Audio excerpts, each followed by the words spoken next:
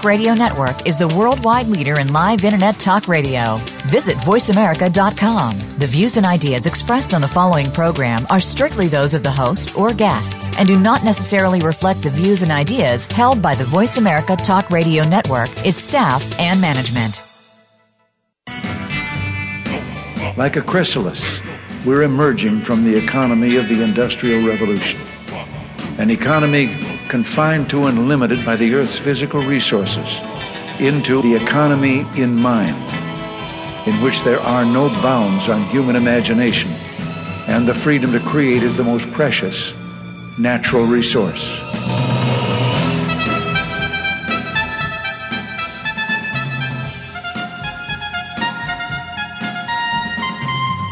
Welcome to the Soul of Enterprise, Business in the Knowledge Economy, sponsored by SAGE, energizing business builders around the world through the imagination of our people and the power of technology.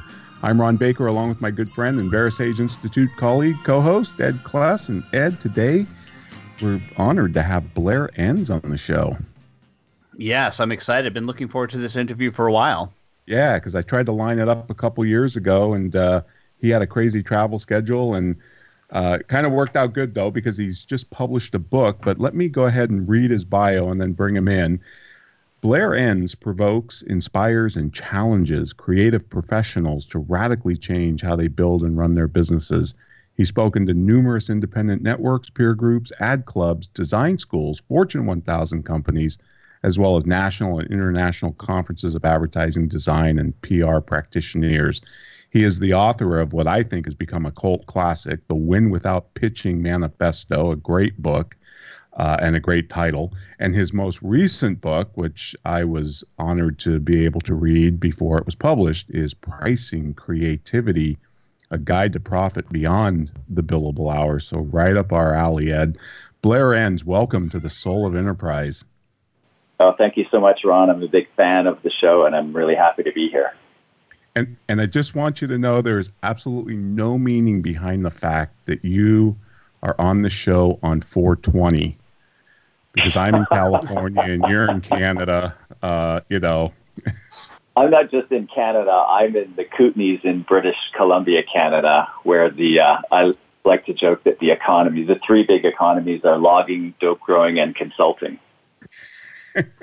Well, I'm in Northern California, so if I go a little bit north, that's a big part of our economy as well. So, but the total coincidence. So, Blair, I have to ask you, we've never met, and yet I feel like I know you because we have conversed, we have emailed, I have read your book, which was like having a dialogue with you. But how'd you get to be where you are? What is your background, whence you came, if you will? Yeah, so I grew up in the advertising profession. I was academically expelled from university after 1 year. I was a horrible student. And advertising was one of the professions where they would let anybody in back at the time. It's not really the case that way anymore. So I grew up in advertising and then went to work for some design firms. And really the impetus for Win Without Picthing, which was a consulting practice and is now a training company, the driving force behind it was really my desire to move to this little village in the remote mountains of British Columbia, and I needed to find a way to earn a living. So I launched. I had the sense that I'd been through some sales training in my role of salesperson, or we don't actually use that term in advertising, new business development person in ad agencies. And when I went through that sales training, it occurred to me that the logic of how the rest of the world sells is missing from the advertising profession. So when I wanted to move to this little village, I needed to start a business, and it just seemed to me that teaching, bringing kind of saner practices to the creative professions, and at the time advertising in particular, seemed like a good idea at the time. Right. And when did you fall on this idea of Win Without Picthing? Because I love it, because when I first got into advertising agencies, I was kind of amazed at some of their business practices, and this was one of them. How did you get inspired to come up with that concept? Well, I'd love to hear your perspective on it. I think people in advertising cannot get enough outside perspective on how ridiculous the free pitch is. So if our listeners are not in creative professions, the free pitch is where you are creative professional, usually in advertising. It's known as the advertising disease, but it's spread through design and other creative professions. The pitch is where you are invited to give your highest value product away for free, your thinking, your strategic thinking and your ideas, as a means of proving your fit for the engagement. So when I, fairly early on in my agency career, my first boss discovered or thought that I might have an aptitude for new business. So he handed responsibility for sales, or new business as we called it, to me when I was 22. And I did it the way I was taught to do it, which is you build these massive pitch decks, you go into presentation mode, you try to get your foot in the door, get a project, talk people into things, give your best ideas away for free as proof of your ability to do the job. And then after just a few years, I got really tired of it. In fact, I was in a sales meeting with somebody, and this is a different firm. My boss, the president of the agency, was with me, and the client said to us, "Okay, you guys seem like a really good fit here. I'd like you to go away and come back with some ideas on the campaign that we might take to market." And I was fed up, and I looked at him and I said, "No, we don't pitch for free." But at the same moment I said it, my boss said, "Okay."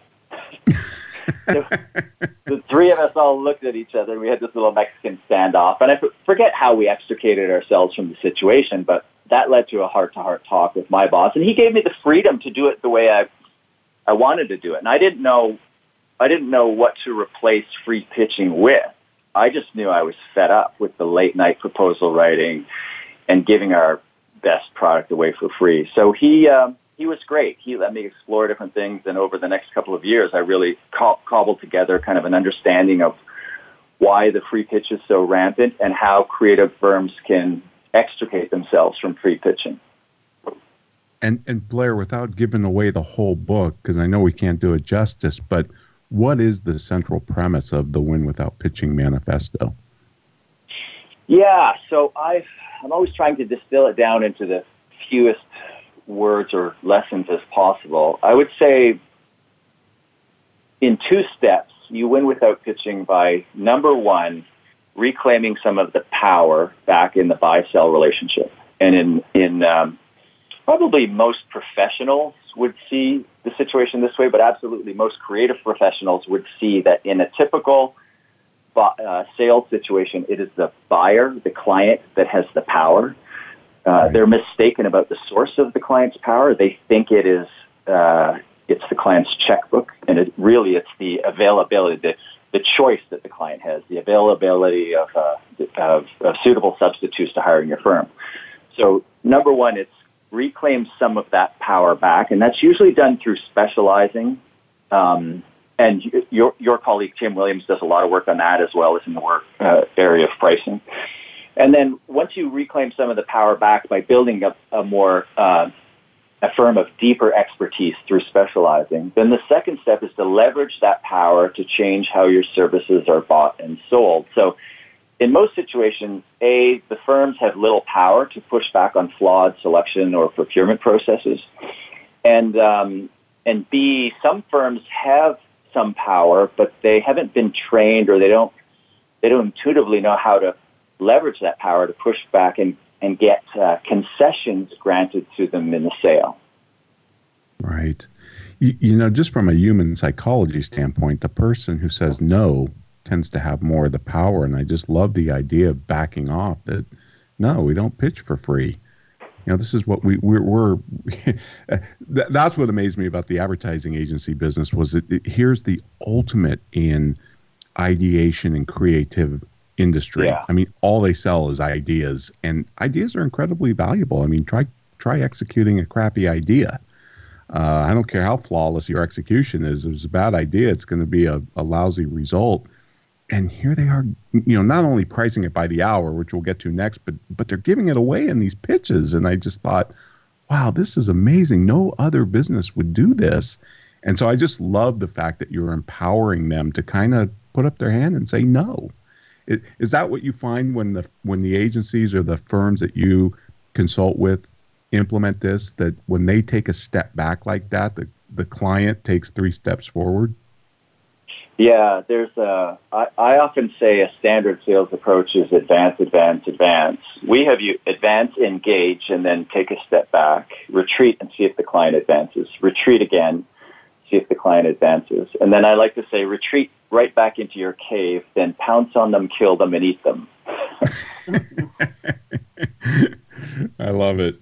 Well, that's great. Well, we'll definitely link to the book, and now I want to kind of ask you, with respect to your latest book, which is Pricing Creativity, how did you get into pricing to begin with? I mean, I know it's a logical extension from the other book, but what was the driver? Yeah, pricing really is a logical, or should be a logical extension from selling and negotiating. I really see those three topics as interwoven, and it's really hard to get good at one without being good at the others. And I'm a little bit embarrassed at how long I was a sales consultant or running a sales training organization before I faced the fact that I actually knew very little about pricing. I tell the story in the book too. We had recently shifted from a consulting practice to a training company, and I was onboarding the president of an advertising agency into our training program. And he'd attended some seminars I'd done previously, so I kind of I knew who he was. He'd been following my stuff, and he'd bought some knowledge products from us. And as I was onboarding him into the program, he said to me, I really need to tell you that we've made a lot of money from your advice over the years. And I said, oh, that's great. And he said, no, he really wanted me to know, no, we've made millions of dollars. I personally made millions of dollars from implementing your advice. And he went on to tell me about the large engagements that he closed where he was able to derail competitive pitches. And I had this really interesting reaction. I felt a bunch of emotions at the same time. First of all, I was grateful. Second, I did recognize that he was overweighting my contribution. I've given advice to lots of people, some solicited and some unsolicited. And, it's those people who have the courage to kind of implement who succeed, or implement the good advice anyway. But the most interesting thing that I struggled with was I had this reaction that's not fair. It's not fair because I totaled up how much money that I thought he had spent with me over the years, and it was $3,000 or $4,000 or $5,000. And so I kind of caught hold of myself, and I said, well, of course it's not unfair, Blair. It's, people have paid you a lot more money and not received the same benefit. So let's just drop this idea of whether it's fair or not. So after I hung up the phone, I resolved that I was going to learn more. I was going to find a way to earn more money in my consulting practice. I was going to study the subjects of value-based pricing, and fairness. And then I ordered a bunch of books, and the first book I read was your book, Pricing on Purpose. And I had 3 books, and I thought, I'll read these 3 books, and I'll learn what I need to know about pricing. And I got through the first chapter of your first book, and I finally saw the scale of the problem. And I realized I'm not going to get through this in 3 books, but I was also transfixed with it. I fell in love with the topic. So that sent me on a course of 3 or 4 years of reading everything I could. And then being in the fortunate position where when I would learn about some ideas or conceive of my own ideas, I would roll them out among my client base, and they would report back a lot of the times and say, wow, that worked. And I would think, oh, really? Well, Blair, that's awesome, and we're up against our first break, unfortunately, but Ed, I'm sure we'll pick this up on the other side. But folks, in the meantime, if you want to get a hold of Ed or myself, you can send us an email at asktsoe@verisage.com. And now we want to hear from our sponsor, Leading Results.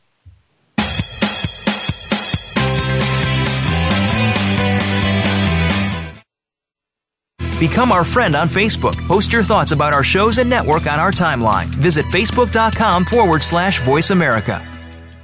Is your website just a brochure, or is it your best salesperson?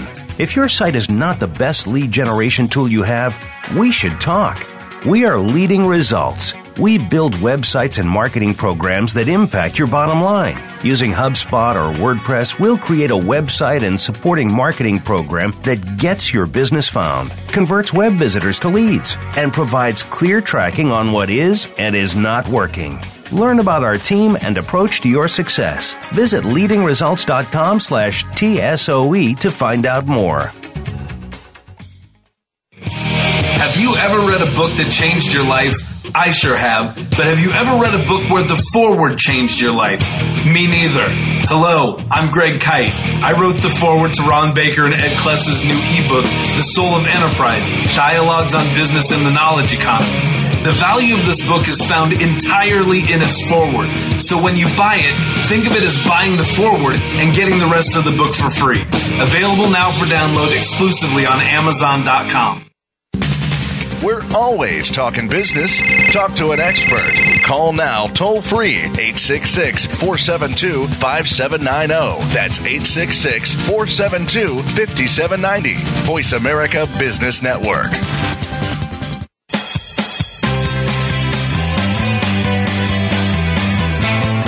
You are tuned into The Soul of Enterprise with Ron Baker and Ed Kless. To find out more about our show, visit us on the web at thesoulofenterprise.com. You can also chat with us on Twitter using hashtag AskTSOE. Now, back to The Soul of Enterprise. Just wanted to let you know, Blair, that winning by pitching is not just limited to the advertising space. It also exists in the software reselling space as well, because this is something that I have to deal with. In other words, they don't sell the software, but they do give away their best ideas right up and ahead.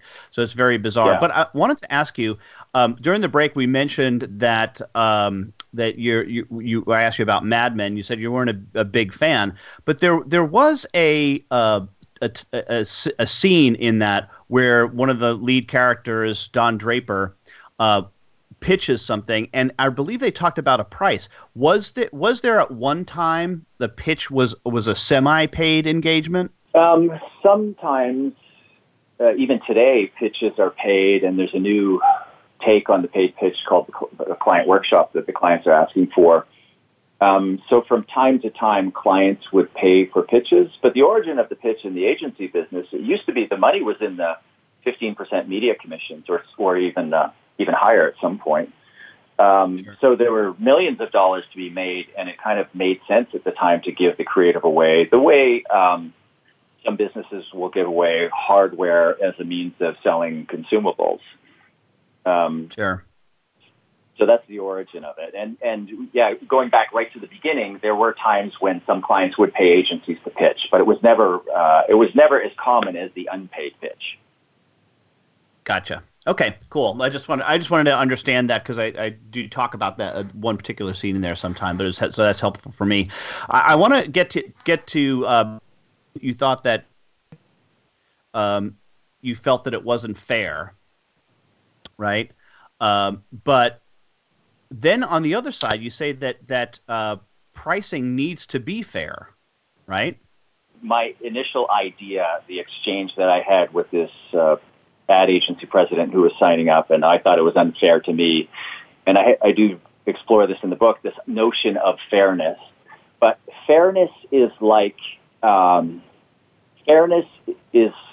value in that it is entirely subjective. In fact, fairness is even more subjective, I would assert, than value is, because you can quantify 2/3 of the types of value that we're talking about, especially in a business transaction, are economic. You can measure revenue gains, you can measure cost reductions, and then the overlay that makes everything so subjective is what's often known as the emotional contributions to value, that big, murky, messy category of things like personal risk, career, things that are important to the individual in the transaction that cannot be quantified.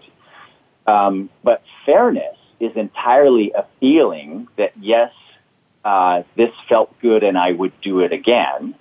And that feeling has to exist on both sides of the table. So, yeah, pricing does have to be fair. And sometimes I'm asked, well, should we be trying to extract as much money as we can from the client for the work that we do.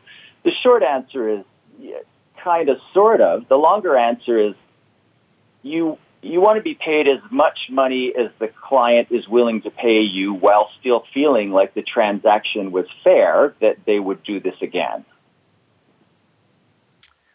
Right, but and this is where I push back, and I also push back with Reed Holden when he was on the show on this. Isn't a price that's agreed to up front almost by definition fair?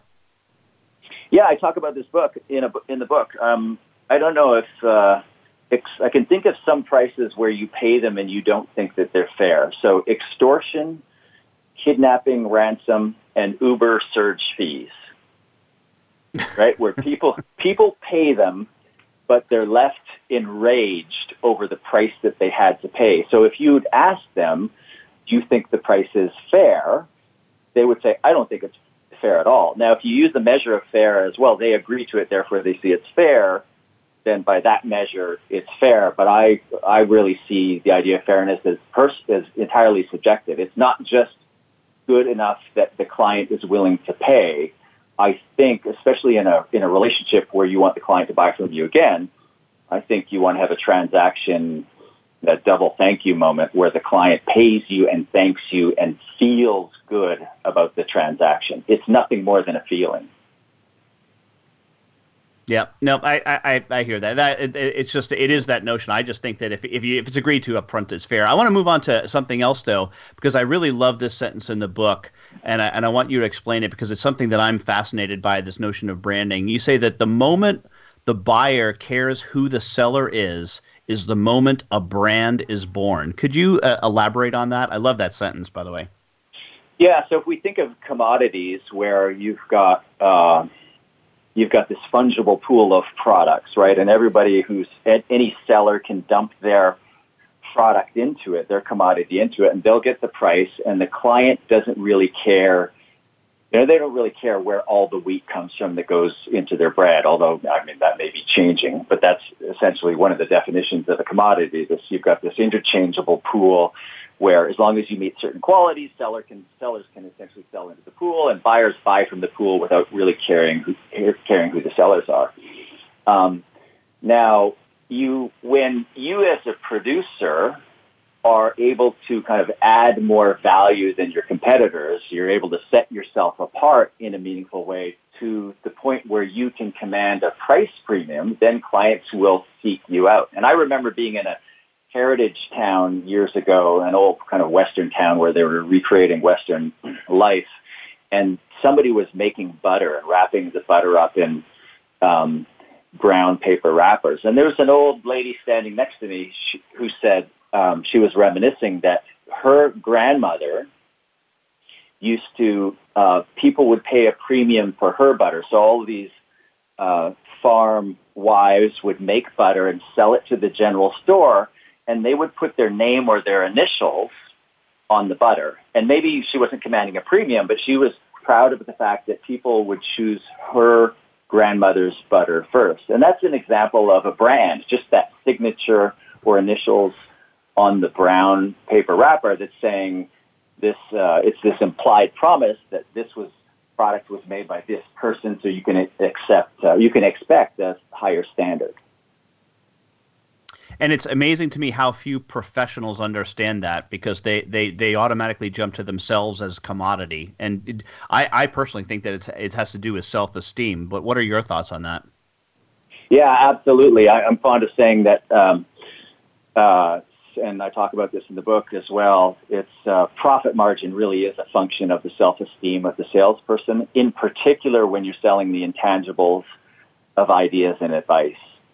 The idea that any professional of any kind, whether they're in the creative professions or the more standard professions, would see what they're selling as commodified is actually a little bit insane, because maybe insane is a strong word. It's a little bit ludicrous, because the ideas, when you're selling ideas and advice, the ideas and advice that are going to come out of your mind are going to be different. Even if there's a lot of similarities, they're almost certainly going to be different than the ideas and advice that come from somebody else, as different as the two of you are as individuals.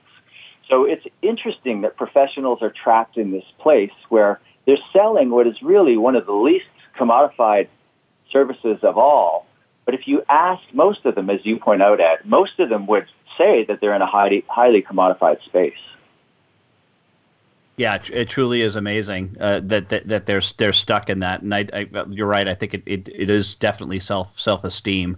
So hey, and I hope I can squeeze this last question in because we got about 2.5 minutes left, and this might be something that has to carry over to the break. But the other point in the book that you mentioned is that you can have a culture of efficiency or one of customer innovation, but not both. Only one will survive. And first of all, I am in total violent agreement with you on that. But why do you think that is? Well, I would expect you to be in violent agreement on that because the first time I heard it discussed was probably listening to you and Ron talk about it. But I think you used Peter Drucker's term effectiveness, where I use customer innovation. And I just see it in creative firms. The more they pursue timesheets and the more they pursue billable efficiencies, like the nature of efficiencies is about eliminating waste, right? Innovation, which is innovating for the client, trying to come up with ways to create extraordinary value, requires experimentation. It requires waste. It requires you to be able to put your feet up on the desk and think about things differently. So and I know I worked in a large multinational ad agency where I like to joke afterwards that if I was caught thinking, I was beaten. I was not hired to think. I was hired to do. And so I just see it in the cultures of the many firms that I work with. Some are focused on creating for the value, and they have the time and space, the room to come up with new ideas and try new things and take risks. And others don't have time because they're focused on billing as many hours as they can and getting the job done as efficiently as possible. Yeah, so true. Well, I can't believe it. As always, this flies by. I want to remind our listeners that the website is thesoulofenterprise.com, where we post show notes, including this one with Blair coming up early next week, as well as previews to our upcoming shows. Right now, I want to remind you that you can contact me or Ron by sending an email to asktsoe@verisage.com. And now a word from our sponsor, Abacus Next.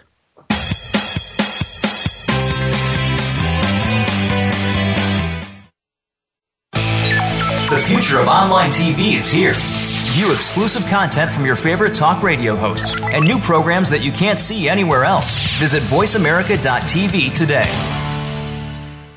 Results CRM, the award-winning Abacus Next product, is a customer relationship management solution that will automate your business processes, streamline workflows, and deliver consistent results. Cloud-enabled to provide access to your users anytime from anywhere. Grow your business in 2018 with the #1 QuickBooks CRM. To learn more about Results CRM, visit resultscrm.com. Clouds come in all shapes and sizes, and the Abacus Private Cloud is the perfect fit. Abacus Cloud enables all the desktop apps you know and love while providing unparalleled security to your business. Cloud functionality gives you the flexibility to work where you want, when you want, and from any device you want. Don't waste countless hours managing IT. Take back your time. Learn more at abacusnext.com. Have you ever read a book that changed your life? I sure have. But have you ever read a book where the foreword changed your life? Me neither. Hello, I'm Greg Kite. I wrote the foreword to Ron Baker and Ed Kless's new ebook, The Soul of Enterprise, Dialogues on Business and the Knowledge Economy. The value of this book is found entirely in its foreword. So when you buy it, think of it as buying the foreword and getting the rest of the book for free. Available now for download exclusively on Amazon.com. From the boardroom to you, Voice America Business Network.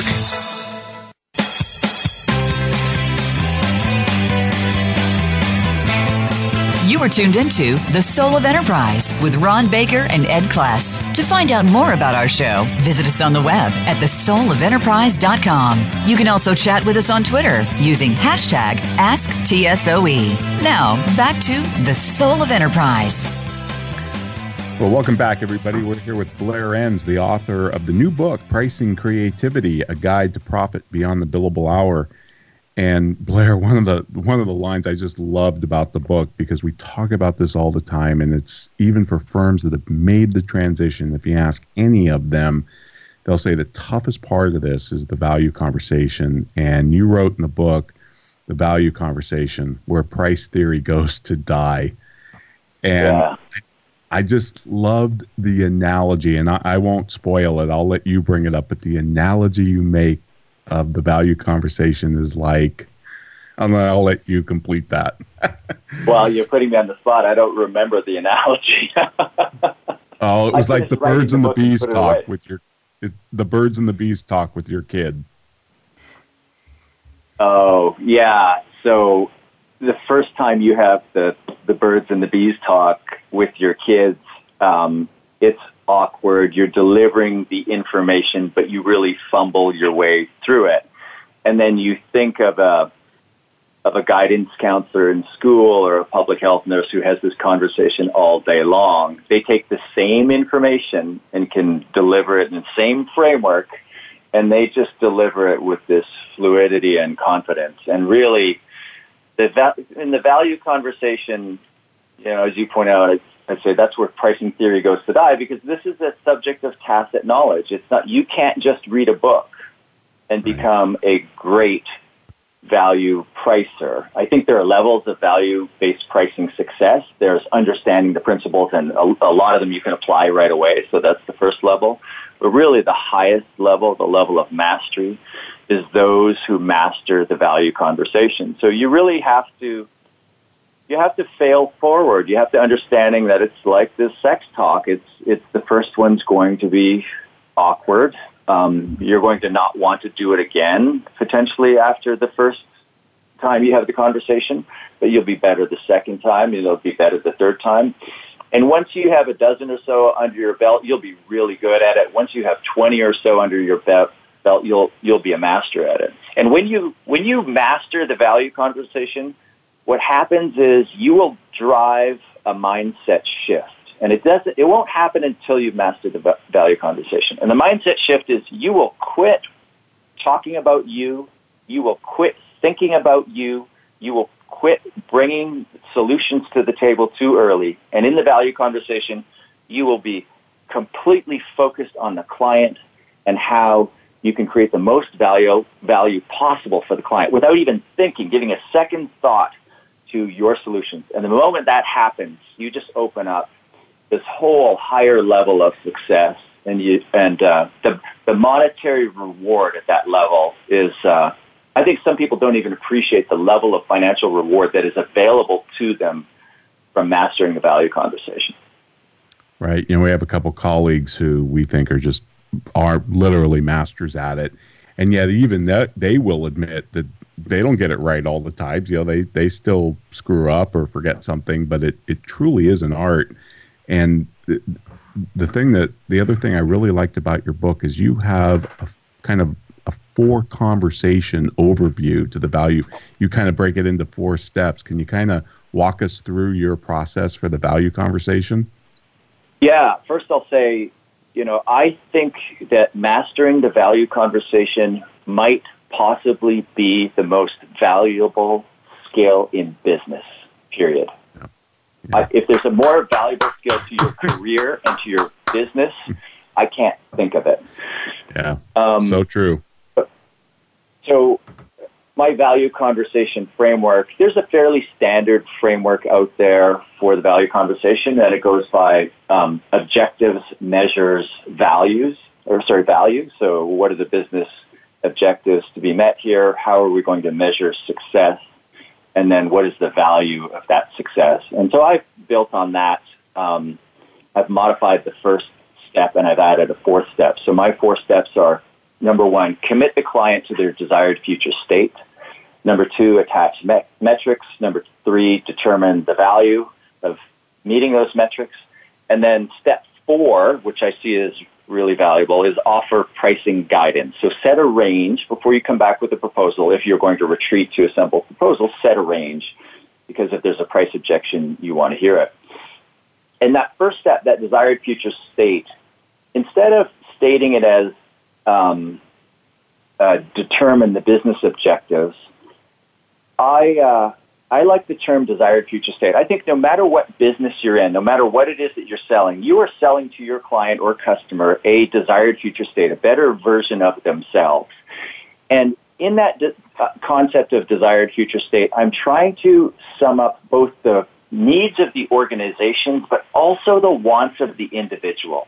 And I think there's an approach to selling in the early part of qualifying that's in the sale that's known as the 5 whys approach, and it's used outside of sales as well. So a prospective client might say to you, you might say, what do you need? And the answer is, well, we need a new website. Why do you need a new website? Well, the old one's not performing well. Why is the old one not performing well? So through the 5 whys approach, you kind of peel the onion of need. And one day I realized if you have to ask 5 whys, your first question was probably a pretty poor one. So we have you go right to the what it is that ask people what they want, and there are different ways to do this. But instead of getting the corporate needs, instead of thinking of it as a B2B transaction, even though it almost certainly is, think of it as one human helping another human, and try to determine what it is that this human being across the table from you wants personally. And they'll communicate the corporate needs in addition to the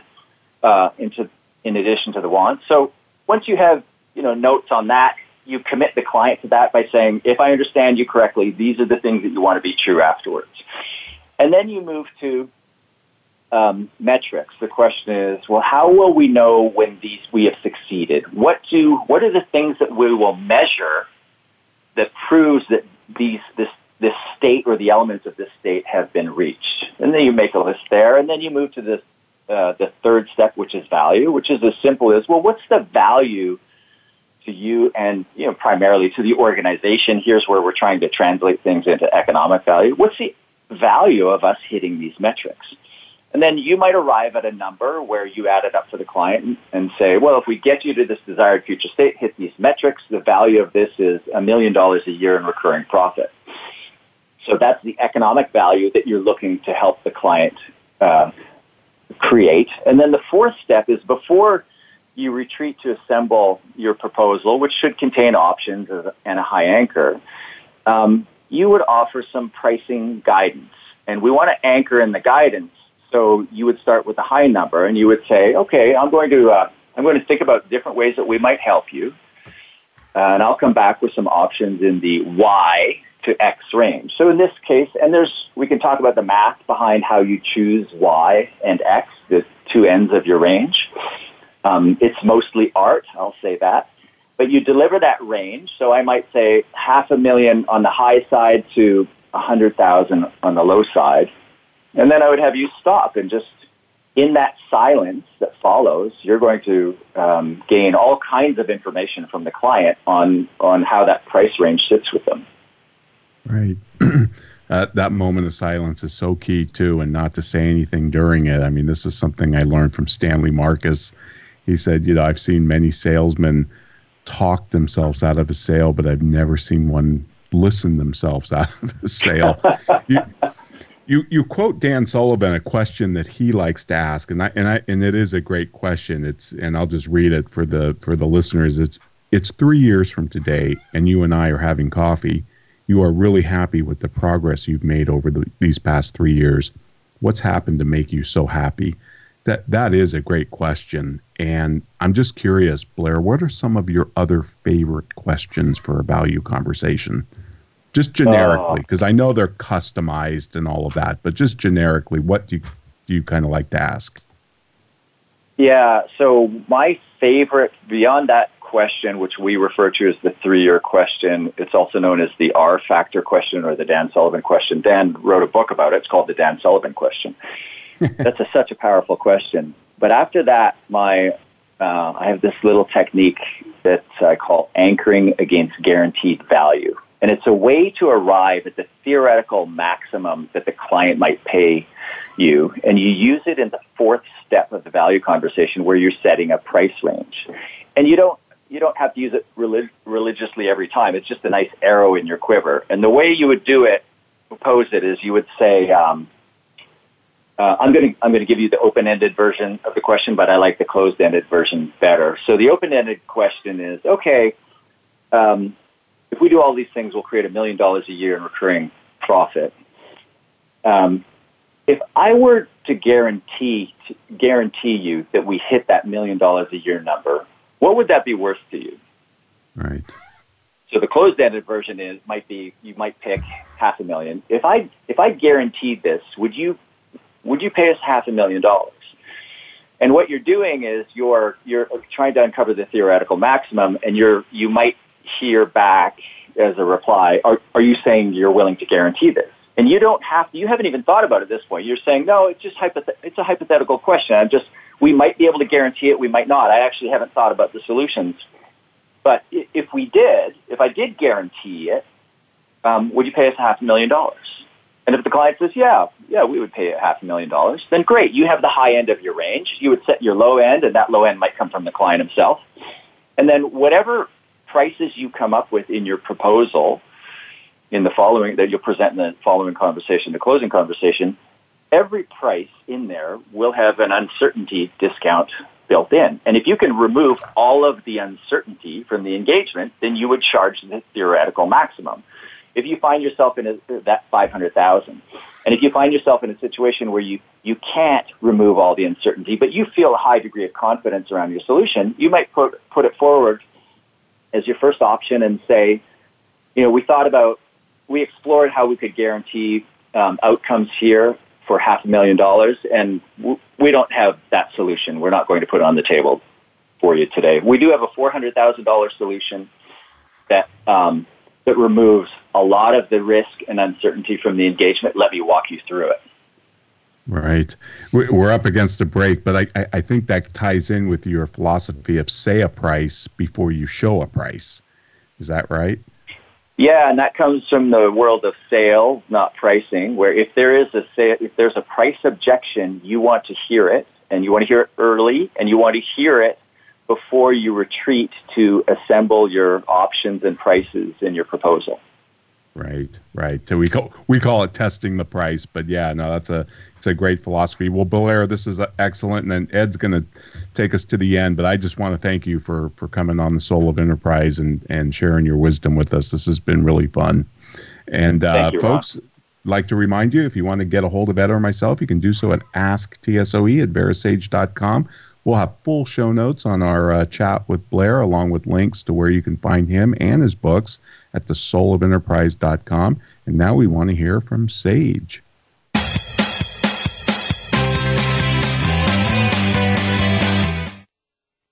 Follow us on Twitter at VoiceAmericaTRN. Get the lowdown on guests, new shows, and your favorites. That's VoiceAmericaTRN.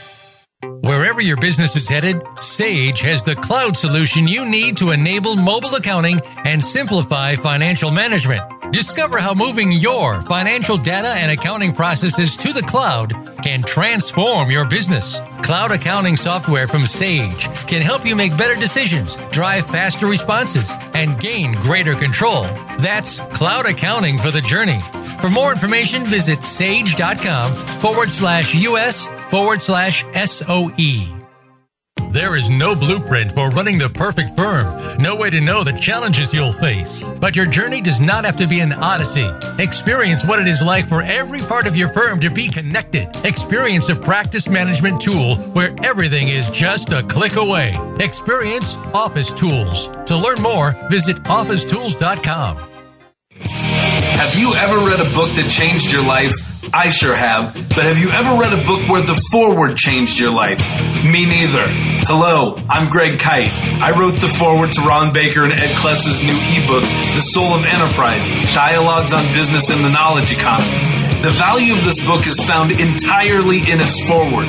So when you buy it, think of it as buying the foreword and getting the rest of the book for free. Available now for download exclusively on Amazon.com. When it comes to business, you'll find the experts here. Voice America Business Network.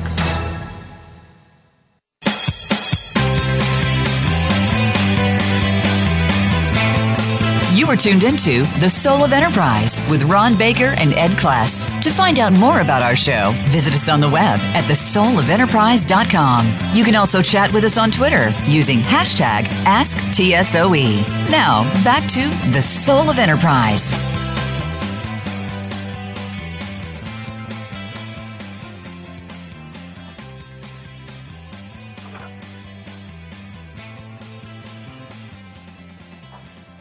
Okay, all right. We're back. So I just said that, hey, Blair Enns, Win Without Pitching Manifesto, and also a guide to profit beyond the Billable hour. But a quick reminder to our audience to take a quick pause if you're listening to this on replay and give us a rating out on iTunes. We really appreciate that. That's one of the currencies that we use. Blair, back to you. A couple things that I wanted to get to you before the end of the break.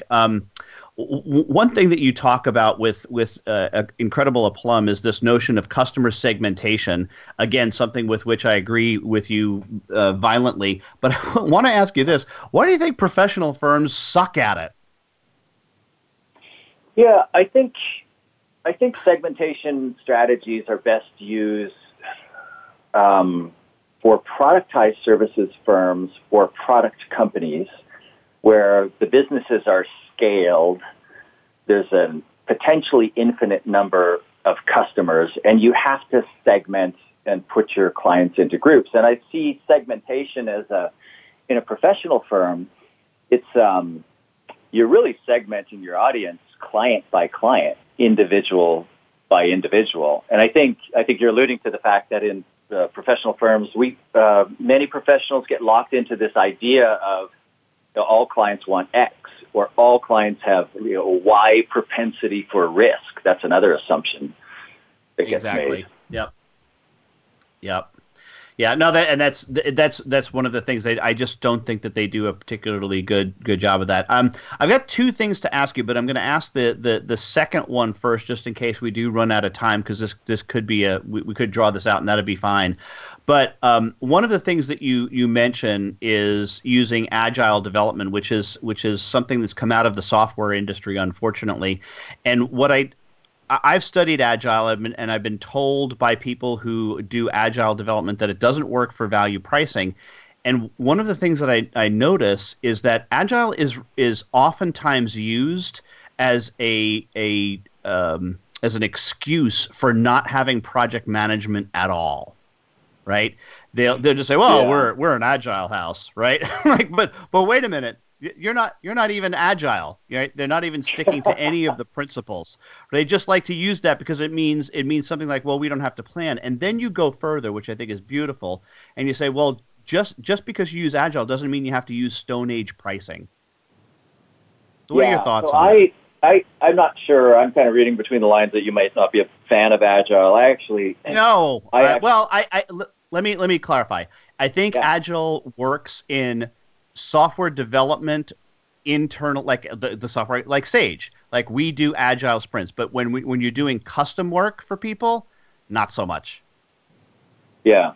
I think, in the creative professions, the design profession in particular, there's this really interesting thing going on where consulting, design, and software development are all kind of converging on the client and overlapping in the business. They're buying each other. The businesses are melding, and it's really interesting to see where it shakes out. So we're seeing agile. It's almost always a tech basis for the design firm or the creative firms, but we're seeing it more and more in the creative firm space. And I actually think agile is potentially a solution to some significant business problems. I think in the design world, the question of how we are going to work together, we being on the professional side and the client on their side, is the question of our time.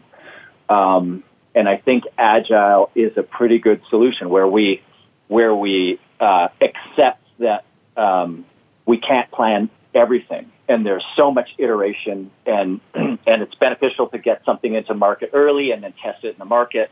So it's really hard to plan that. It's really hard to scope that. But as I'm sure you experience all the time, Ed, the folks who are proponents of agile, they say you can't do agile and price based on value. And it is difficult. It's really hard to do because when if you're delivering any level of price certainty, you're you're selling on value or you're selling on outputs or deliverables, then you've got to measure the risk of how much time and other resources, but it's mostly time, it's going to take to be able to do that. And Agile is essentially proposing to throw all that out the window. Now, as a client, I shudder at the idea of buying anything that way because it's really hard to put a top end on how much you're going to end up paying.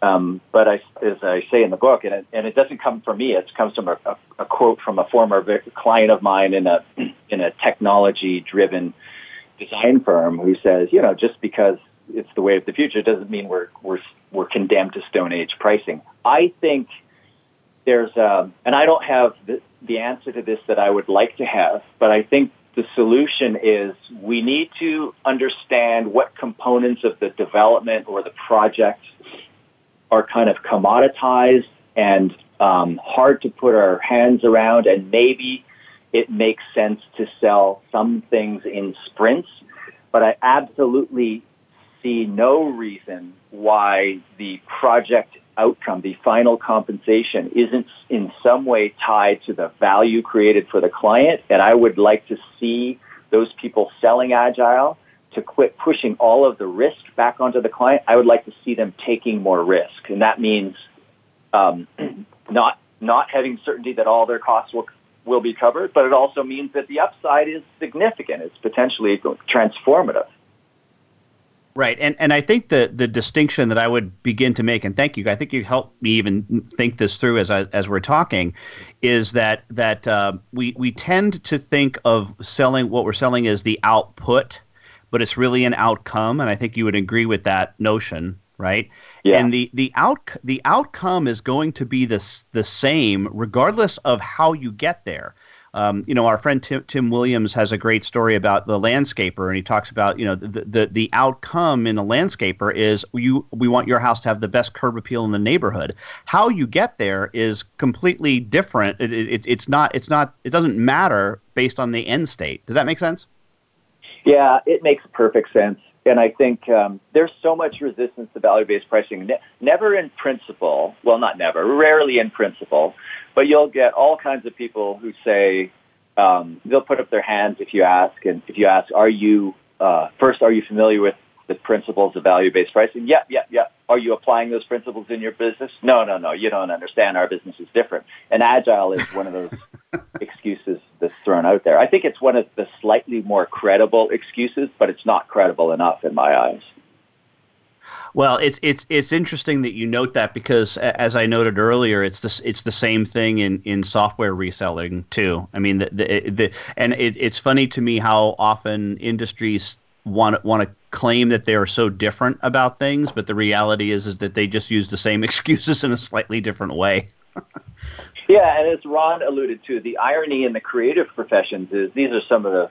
I'm just so thrilled to work with such creative people. They're just incredible people to be around.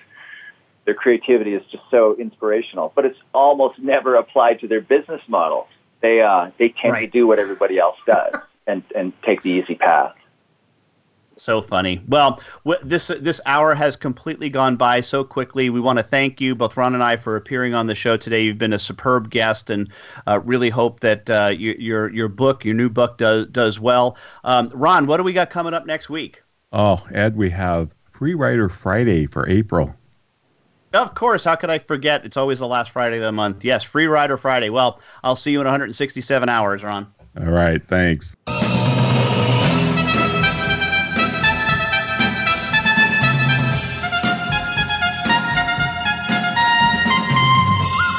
This has been The Soul of Enterprise, Business in the Knowledge Economy, sponsored by Sage, energizing business builders around the world through the imagination of our people and the power of technology. Join us next week, folks. We'll be doing Free Rider Friday for the month of April at 1 p.m. Pacific. In the meantime, check out the show notes for today's show with our conversation with Blair Enns at thesoulofenterprise.com. Also, you can send Ed or myself an email at asktsoe@verasage.com. Thanks for listening, folks. Have a great weekend.